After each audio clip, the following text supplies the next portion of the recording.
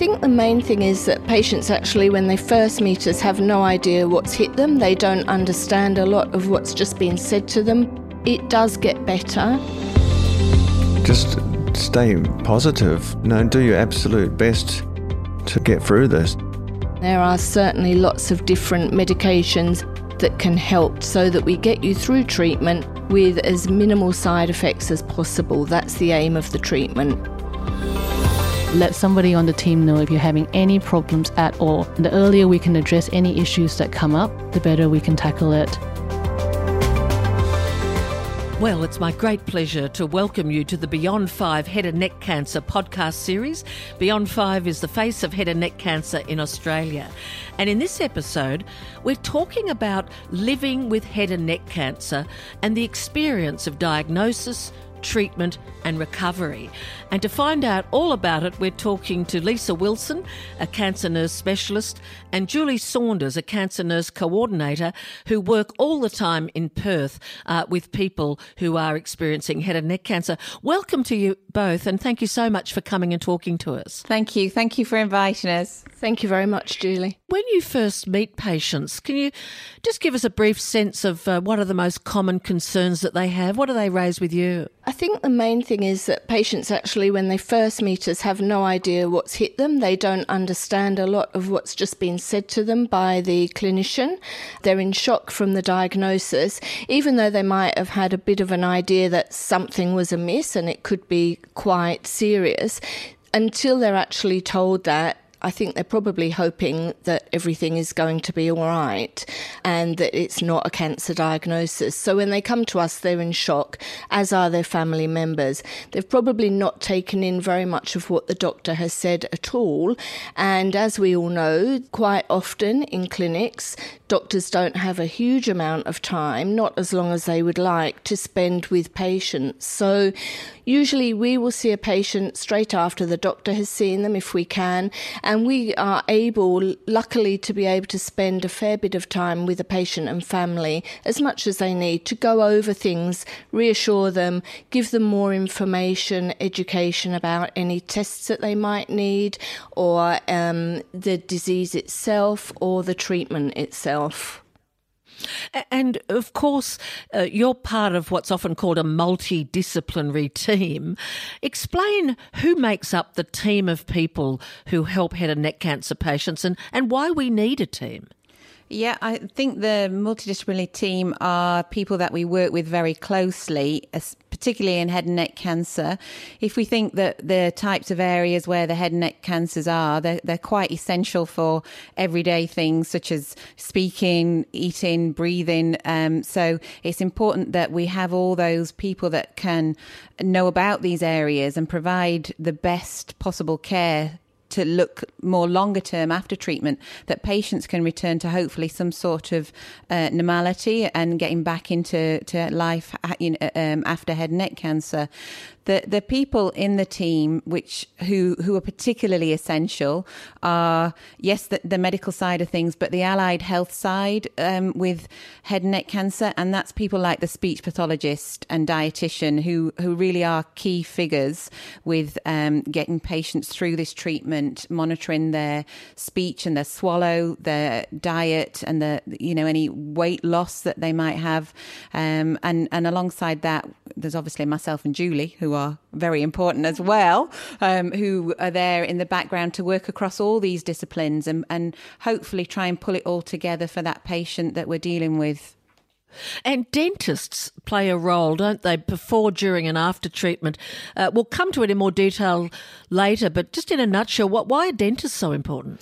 Yeah, so dentists are crucial in seeing the majority of our patients prior to commencement of radiotherapy, and that's because the radiotherapy side effects can affect the teeth. Really, we're looking at after treatment's completed and in the long term. So we like patients to get a good checkup from an experienced dentist who really knows about head and neck cancer treatments, and they will give them clean, a polish, a scale, and they may well recommend that some dental work is carried out prior to commencement of treatment. They will monitor patients usually during treatment if necessary, but most importantly is after treatment, once treatment's finished and for years down the track. They will really make sure that patients are educated on the health of their teeth from commencement of treatment onwards. Because we've focused so far mostly on the allied health team and nursing because you're so critical for head and neck cancer patients, I'll just quickly mention there's three main kinds of doctors, aren't there? There's the chemotherapist, the surgeon and the radiation oncologist. And the role of radiation in affecting saliva can mean teeth can be at risk. So if you are having radiation, sometimes you might have some extractions even before you start. Yes, that's very true. And unfortunately, some of our patients do have to have a considerable number of extractions, but we have to do that to make sure that there's a minimum of side effects in the long term so that we can maintain a healthy mouth once treatment's finished and for those years ahead. Look, thank you. And if you've just joined us and you're listening, we're talking about head and neck cancer as part of the Beyond 5 Head and Neck Cancer podcast series. And I'm talking to Lisa Wilson, a cancer nurse specialist, and Julie Saunders, a cancer nurse coordinator, both who work with people with head and neck cancer based in Perth. And if you'd like more information about head and neck cancer, you can go to the Beyond 5 website, www.beyond5.org.au, where you'll find patient videos, 3D animations that'll show you where the cancer is and how it's treated. And there's also answers to all your questions about head and neck cancer. Well, look, let's go on to the question of side effects. Who'd like to kick off? Perhaps you might want to start in relation to surgery and then we'll turn to radiation therapy. What are some of the key side effects that patients face and how can we help them? Yep, that's fine. I'll mention a little bit about surgery. And obviously, I mentioned earlier that head and neck cancers, they can be in a variety of different sites within the head and neck area. So the surgery would be, the side effects that you get from that would depend on the type of surgery you have and possibly where the cancer is in the first place. The main things that we see in general terms following surgery are difficulties with speech and with swallowing that might need some allied health input and do take a period of time to recover. Sometimes that can never return completely back to normal, but the focus of surgery is to get rid of the cancer primarily, but then leave the patient with the best possible outcome and quality of life following that surgery. Is there anything else about surgery you'd like to talk about? Yes, I would just like to mention that for some patients, during the time of surgery, they may be required to have what's called a tracheostomy, which is basically a hole is made, an incision is made in the neck area, and that goes straight through to the breathing pipe. And that's so that patients can breathe easily once the surgery is just completed and for a couple of weeks afterwards. Now, that may be a temporary thing, or it may come out just a couple of weeks after surgery. Alternatively, it may carry on and stay in place if the patient's having further treatments such as chemotherapy, radiotherapy, and it may come out after that. And sometimes, in a few circumstances, it may be that the tracheostomy is in long term. But patients do get a lot of help with that from the nursing staff on the ward and from our speech pathologists. As I know from meeting people who've had to keep a tracheostomy, you can learn to speak using it. So it doesn't necessarily mean you lose the capacity to speak for the rest of your life. No, you're quite right. That's true. Well, let's turn to radiation therapy. And can you give us a sense of some of the key side effects there? And then we'll talk about what we can do to sort of help with them. Yeah, we can talk a little bit about radiotherapy. The types of side effects that patients will experience with radiotherapy are things like a reaction in the skin to the area where the radiotherapy has been given. This doesn't start straight away, maybe a couple of weeks into treatment, but it will progressively get worse before it actually starts getting better. So we try and tell patients that if they're experiencing problems early on, to be talking to the team that are treating them, so things can be done to combat that and reduce those side effects. I think with the radiotherapy as well, one thing that patients experience an awful lot is fatigue. And again, that fatigue starts a couple of weeks or so into treatment. I think longer term as well, we've sort of touched a little bit on the dry mouth, but the lack of saliva, the fact that it will never return to how it was before the treatment, thing that the patients have to receive education for and deal with afterwards. I'd also like to just add, Julie, that mucositis or mouth ulcers is a very, very common problem for patients having radiotherapy. The mouth can get very sore during treatment, and as Lisa's already said, for a couple of weeks after treatment has finished. It does get better. It is a short-term side effect that only happens whilst treatment is current, and long-term that would disappear completely. However, it's very painful, but rest assured, you need to communicate with your medical team, with the treating radiation oncologist, and there are certainly lots of different medications, painkillers that can help with that side effect, so that we get you through treatment with as minimal side effects as possible. That's the aim of the treatment, really. As I listen to you, I'm very aware some people will be listening to this who are about to begin radiation treatment or perhaps surgery and then later radiation treatment, or family members, and I want to reassure them I am someone who's had 30 days of radiation treatment for stage 4 head and neck cancer just over 5.5 years ago. And the nursing and medical team gave me assistance throughout so that I did not experience pain. It was a mixture of spray-on pain relief, various ways of keeping my mouth clean, medications to take to give pain relief. So while there's no question that head and neck cancer treatment is a rigorous experience, the whole team, don't they, work to keep us pain-free and to get through it, holding hands with you. I think that's right. That's right, Julie. And I think it's just important to say, you mentioned that you'd had the 30 treatments, and that runs, day after day with weekends off usually. And so it's important for patients to remember that if they are having this treatment and they are starting to experience these side effects, you're going into hospital every day. You probably won't see the doctor every day, but there are radiation staff, there are nurses there that you can communicate these problems to, so that they can be addressed early and hopefully get on top of quite quickly, to make that treatment more bearable and you to get through it more easily. And the impact on the salivary glands of radiation therapy, it basically makes your mouth go dry. And my understanding, as I'm obviously keen to hear what you say, is that for most of us, slowly but surely we get back some saliva. It may not be the same as before, but it predominantly comes back.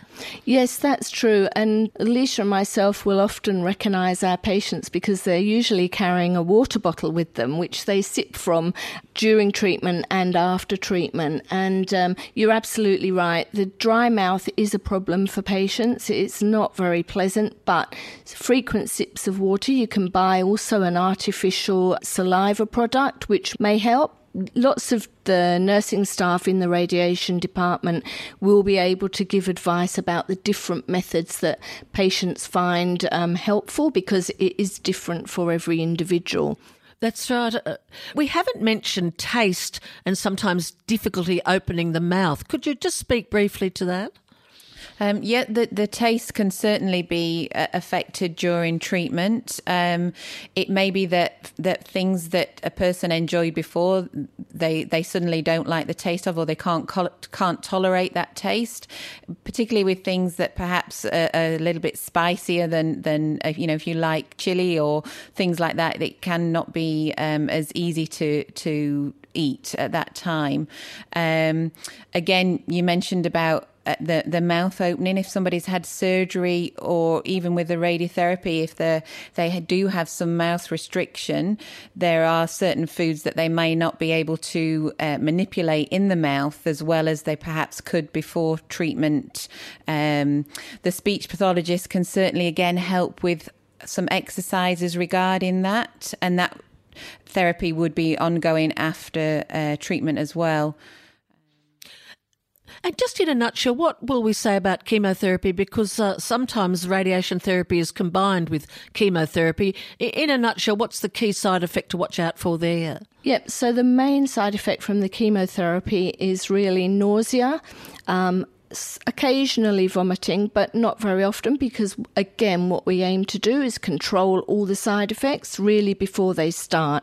And so medication will be given with the chemotherapy and also after the chemotherapy for a good couple of days to a week to combat any nausea feelings. And there's lots of different types of anti-nausea medication that we can give. So if you're given one and it doesn't seem to be working very well, as we keep on saying, the patient really does need to talk to the team, who will be very helpful in prescribing a different type of medication that will help with that.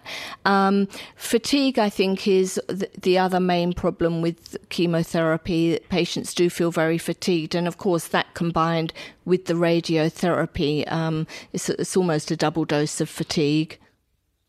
Look, let's turn now to tips during and after treatment to assist us with the side effects. And let's go to mouth care. So just in a nutshell, what are the critical things to do to look after your mouth during treatment for head and neck cancer?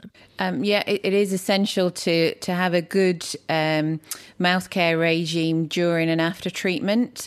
Now, that if the patient has seen the dentist, they should have gone through that and explained how to clean the teeth properly, regular mouth washes, cleaning your teeth after you've eaten, and keeping an eye on things, making sure that there's no problems, any wounds or changes in the skin, any ulcers, seeking prompt advice if there are any changes in the mouth. And I should say, you hand out sheets of paper with information on it to people, I'm sure, don't you, as well as people being able to go to the Beyond 5 website. You get helped along the way with what you need to know. Yes, most definitely. And we do point people out that they should go and look at the Beyond 5 website as well for further information.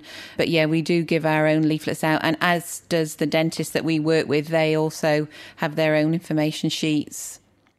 If I could say, as a former head and neck cancer patient, I learnt that there was a high-strength fluoride toothpaste that you can ask for at the chemist. It's usually not on display. You have to ask the chemist to get it from out the back. And they also have mouthwash that is completely alcohol-free, which is important because our mouths are so sensitive. And I was also advised to use like a children's soft brush, and I still...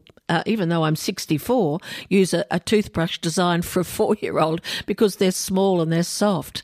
Yeah, they're all tips that we would give to our patients as well. They're very important tips, though, and I think they do make a very big difference. And even sometimes the soft toothbrush is, quite. When your mouth is very sensitive, even just a soft toothbrush will be quite irritable. So, yeah, definitely a soft toothbrush for probably the rest of your life following treatment. It perhaps could be advisable to reduce sugar and acidic food, not just during your treatment, but even for the rest of your life, just keeping your mouth as healthy as you possibly can. Water is by far the best, just plain water. You can always put a very small amount of a sugar-free type cordial in if you really can't bear the taste of water, because I appreciate it gets a bit boring just drinking water all the time. But certainly, yeah, reduce all your high-sugar foods. Even ice cream, I think you can get a low-sugar or non-sugar version of that. So the dentist will be crucial in advising patients with that information. Well, look, let's turn to the all-important nutrition. And because of the issues to do with the soreness of the mouth and the swallowing, weight loss is a major challenge, isn't it, for many head and neck cancer patients? What are the sort of tips that you and the dietitian are giving to head and neck cancer patients so that they can try to maintain their weight? Yeah, you quite rightly mentioned the dietitian and the importance of their role within all this. But the types of things that we would be telling patients is to perhaps maybe eat smaller meals, but perhaps more often. So rather than just having, 2 larger meals a day, splitting that up into smaller meals every couple of hours. If you're not able to tolerate that, then maybe trying to have a snack or something in between meals as well. I know that during my treatment, they delivered to my house boxes of this enriched liquid food because for quite some part of my treatment, I could only take liquids and I would put ice in it and spend quite a lot of time getting down large quantities of very rich liquid food. Is that something that you would talk to people about? Yes, so certainly in conjunction with the dietitian, there's a range of supplement drinks that can be offered for patients, and not just milk-based ones, because some patients actually find it quite difficult to tolerate the milk-based ones because of the taste changes as well. Nothing tastes quite right. So there are fruit juice-based flavoured ones, which I think some patients do prefer, especially in a hot summer in WA, where the fruity drinks might be preferable. But certainly they are special supplement drinks with high calories in. And if patients go through a period of time where they find they really can't take soft diet, then these supplement drinks are very important. Another thing that we see patients have a lot of is things like smoothies, whether that be fruit smoothies or, vegetable juice drinks. So, and that's something that they can do at home with the sorts of fruits or vegetables that they enjoy. A lot of patients we find will have a blender and use those if they're not able to manage a full meal that they can eat. It's certainly a major issue for head and neck cancer patients to maintain a healthy weight because many of us do lose weight during treatment. We won't go into it in detail, but some patients will need to be fed by a tube inserted into their stomach or a nasogastric tube, a tube down the nose. What's your basic message about tube feeding? Yeah, look, we know that patients don't particularly like the tube, and certainly there's always risks involved with any surgery, and so some patients don't like the thought of having the surgery to have the tube inserted into the stomach initially. But I think on the other hand, some patients also are just so relieved that they don't have to take rely on taking in food orally through their mouth, that they can finally get nutrition through the tube, that in actual fact sometimes patients are quite relieved in the end to get the tube. We would certainly aim for that tube to come out as soon as possible following treatment, once the weight starts to come back up and patients are able to tolerate a more normal oral diet. So it's something that is sometimes necessary, not particularly favoured by patients or the thought of it, but it has to happen and it's beneficial, and we get rid of it as soon as possible. The nasogastric tube, so the tube that goes down through the nose, it's the same or similar to having a nasoendoscopy, which most patients will have had during their diagnosis time. If I could just explain, that's a bendable, flexible tube that goes down through your nose with a little bit of local anaesthesia with a camera on it, and it enables the doctor to check what's happening down in the lower part of the throat. Exactly. And so it's very similar to having that nasoendoscopy tube put down. And as I say, most patients will have had one of those during their workup for the diagnosis. So again, the nasogastric tube, or patients may hear of it referred to as an NG tube. Again, it's temporary. It's down there just to help get enough nutrition in to maintain weight, to put on a bit of weight once treatment's finished, and again will come out as soon as possible, because we really prefer for patients to be taking in their nutrition orally. We want patients to keep swallowing, to use those muscles, because we don't want our bodies to forget how to swallow. And unless the muscles are used all the time, then that's always a risk. Well, this brings us very readily to speech and swallowing and the incredible role of the speech pathologist. As a former patient, I think speech pathologists are one of my dearest friends. Just explain their role and how they help us when we're having treatment for head and neck cancer. The speech pathologist would be ideally there from diagnosis as well, a little bit like us, assessing the patient, seeing what problems they are perhaps experiencing because they've noticed a lump or a change in the mouth, and it might be that the patient has already changed their diet to accommodate the symptoms that they're experiencing. So the speech pathologist is essential from day one, really. And then what should happen is that speech pathologist follows the patient through whatever treatment they are having, sees them periodically to make sure that they are always assessed on an individual basis as to what the patient needs and what the speech pathologist can offer to them to improve quality of life. If I could just offer a comment, as a former patient, I lost my voice completely for about 3 months, and I think loss of voice is not uncommon in these different treatment side effects. But as people can hear, it's come back. But I did work closely with a speech pathologist for 18 months after treatment. So they can be a big psychological support as well, which actually takes me to psychology. How would you sum up the emotional impact of this treatment that we've been discussing, and how can you help there? Yeah, so I think for patients and carers, family, friends alike, it's a difficult journey. So from diagnosis, patients and family are in shock. They're completely overwhelmed with all the information. Then, of course, it's attending all the myriad of appointments to see the whole multidisciplinary team. So that might involve the surgeon, the chemotherapy doctor, the radiotherapy doctor, the speech pathologist, the dietitian, myself, and maybe a social worker and other healthcare workers in between. So myriad of appointments, coming into a hospital that's new, confusing, never been in hospital before, completely overwhelming, and really can be not a very nice experience. So I think for patients, if they can get as much information from their team, that's beneficial.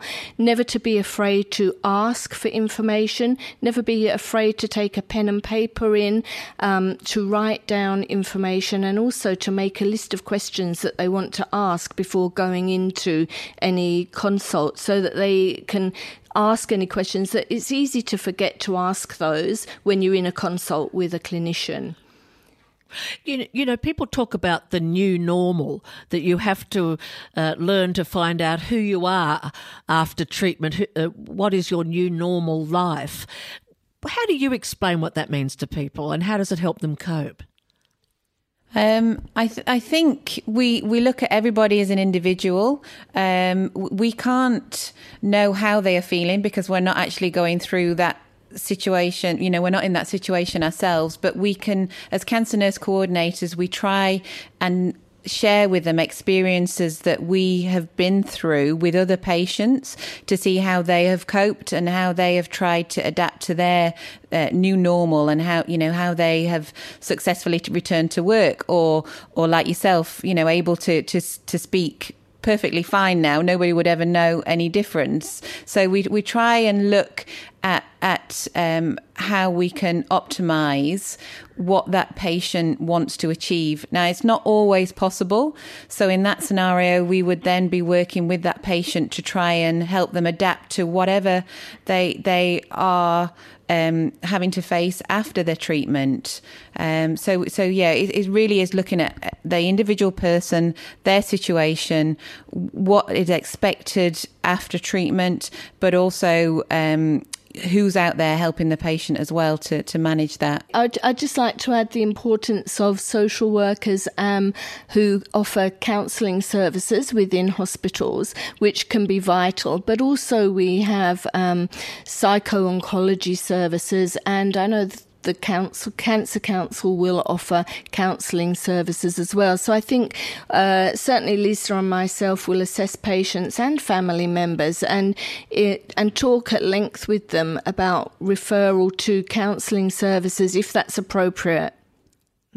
I'd always considered myself quite a brave person, but I did find some aspects of treatment daunting, and I was referred to the psychologist who was a member of the team at my hospital, and I only saw her 4 or 5 times, but she gave me some ways to think about my illness and my fear of it coming back and the possibility of death. She was able to talk to me about that in a comfortable and relaxed way, and it really helped. Yeah, that's a vital role for some of our patients to see these other health professionals who, it's not everybody needs that service, but certainly quite a number of patients do, and certainly we can refer on, as can any healthcare member. I'd also like to just mention here complementary therapies, and complementary therapies do help patients alongside traditional treatment. So things such as meditation, mindfulness, relaxation techniques, they can all be very helpful. And certainly exercise, we recommend that patients do try to continue with some gentle form of exercise, whether that be a 5 or 10 minute walk every day during treatment, really what patients can tolerate. But we certainly recommend that patients don't just sit in a chair and take to their bed during treatment. We want them up and doing as much as they can of their normal lifestyle, and exercise certainly plays a key part in that. And some treatment centres would have patient support groups, not all. Yeah, yes, some hospitals do. It does vary nationwide, but there are certainly some local support groups, some hospital support groups, and support groups that we've already mentioned, such as the Cancer Council and the Beyond 5 website. All very helpful.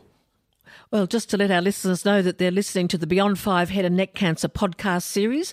And if you'd like more information about head and neck cancers, you can go to the Beyond 5 website, www.beyond5.org.au, and you can find patient videos, 3D animations and answers to all the questions we're discussing now and more. Well, look, just in our final segment, let's just have a word for the carers, because I have to admit I was lucky enough to have a loving partner during my treatment, and I don't think I would have done as well without support from my partner. So how can we help the carer or partner or friend that is supporting someone going through this? Just if you could give me, 2 or 3 things each of what can really be important for carers to do. Yeah, I think carers, again, are really an essential part of the team, and I would see them as an extension of the patient, and important to be there whenever they can to support that patient. We certainly don't ignore carers, and it may be, we touched a little bit on counselling, it may be that's required for the carer, but before we get to that, we need to make sure that the carer has that opportunity as well to ask any questions that they might have about what they can do to help. And we should invest that time with that carer so that they are able to help the patient to the best of their ability.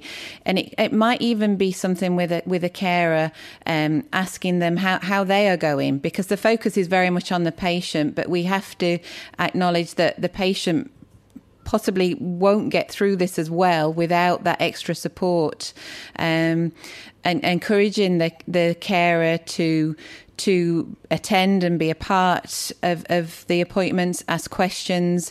If there's anything that they need, maybe the carer is working and they need help with their employer to have letters from doctors, or even trying to arrange appointments around their work schedule, not just the patient's diary, just so that we can accommodate and make sure that they're a part of that situation.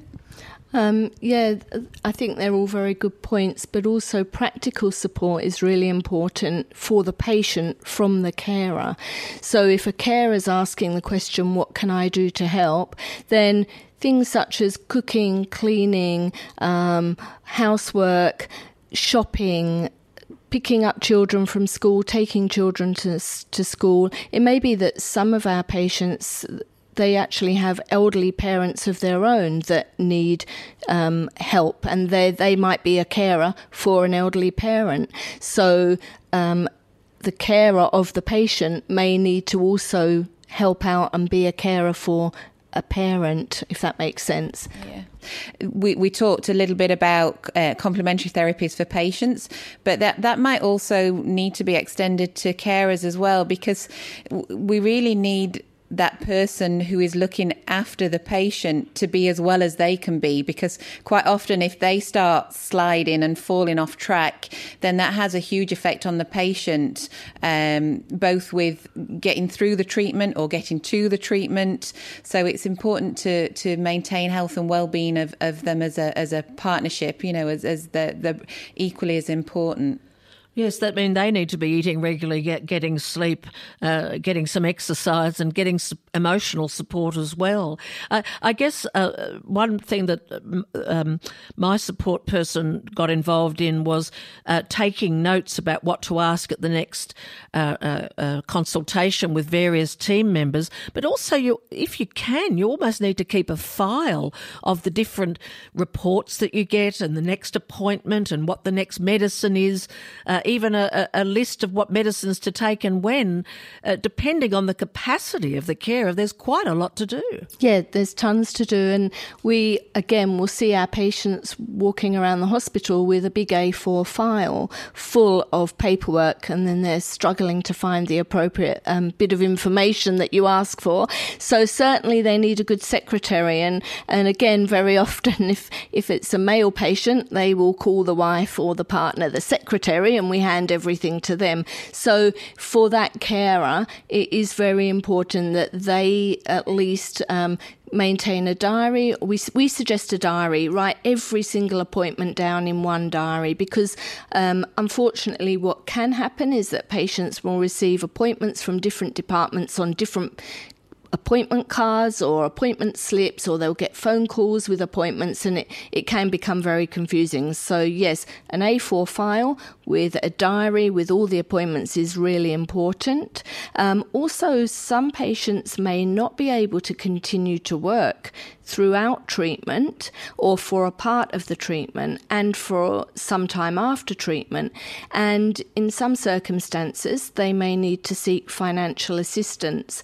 So it's often really helpful for the patient if the carer can have some input into that and help with filling in the long, lengthy, complicated forms that seem to be so often required to be completed. I think one of you mentioned earlier social work, and if there's one person in a hospital, if you're needing help, a social worker is a critical person to find who can either assist you themselves or refer you to others. So let's hold that honour for social workers at a moment like this. Is there any other practical thing that you would want to offer for information for carers particularly before I move towards the end of our conversation? I think it's probably that carers just need to access the information that's out there and not, again, be afraid to ask for help, whether that be through myself and Julie or the other members of the MDT. So there's things that they can do really that will help themselves and help the patient. Yeah, I think one of the main things that we would advise is, and we know in this day and age with the technology that's available, if patients are going to search on the internet, which invariably they will, that they do use an appropriate, reputable website. And certainly the Cancer Council or Beyond 5 are good places to start. But if they're unsure, ask their team, as Lisa has said, and we will all point them in the right direction to get appropriate information and not misinformation, because there certainly is plenty of misinformation on the internet. I think that's a terribly important point, and you're listening at the moment to the Beyond 5 Head and Neck Cancer podcast series, and we would strongly recommend going to the Beyond 5 website. It's the face of head and neck cancer in Australia, www.beyond5.org.au. And the Beyond 5 website has links to other reputable websites, because you can give yourself a fright and indeed be misled in difficult and dangerous ways if you don't go, as you say, to evidence-based websites. Look, I just want to Thank you both so much. I think you've mentioned Cancer Council several times, and the Cancer Council information and support line is 13 11 20. And we would also like to say that this podcast series is providing general information only, so please talk to your own doctor or clinical team about any questions or concerns that you may have. But on your behalf as a listener, I'd like to thank Lisa Wilson, Cancer Nurse Specialist, and Julie Saunders, Cancer Nurse Coordinator, who work daily with head and neck cancer patients based in Perth. Thank you so much for all that you've told us. Thank you, Julie. Thank you very much, Julie. I'm Julie McCrossan, and thanks for listening.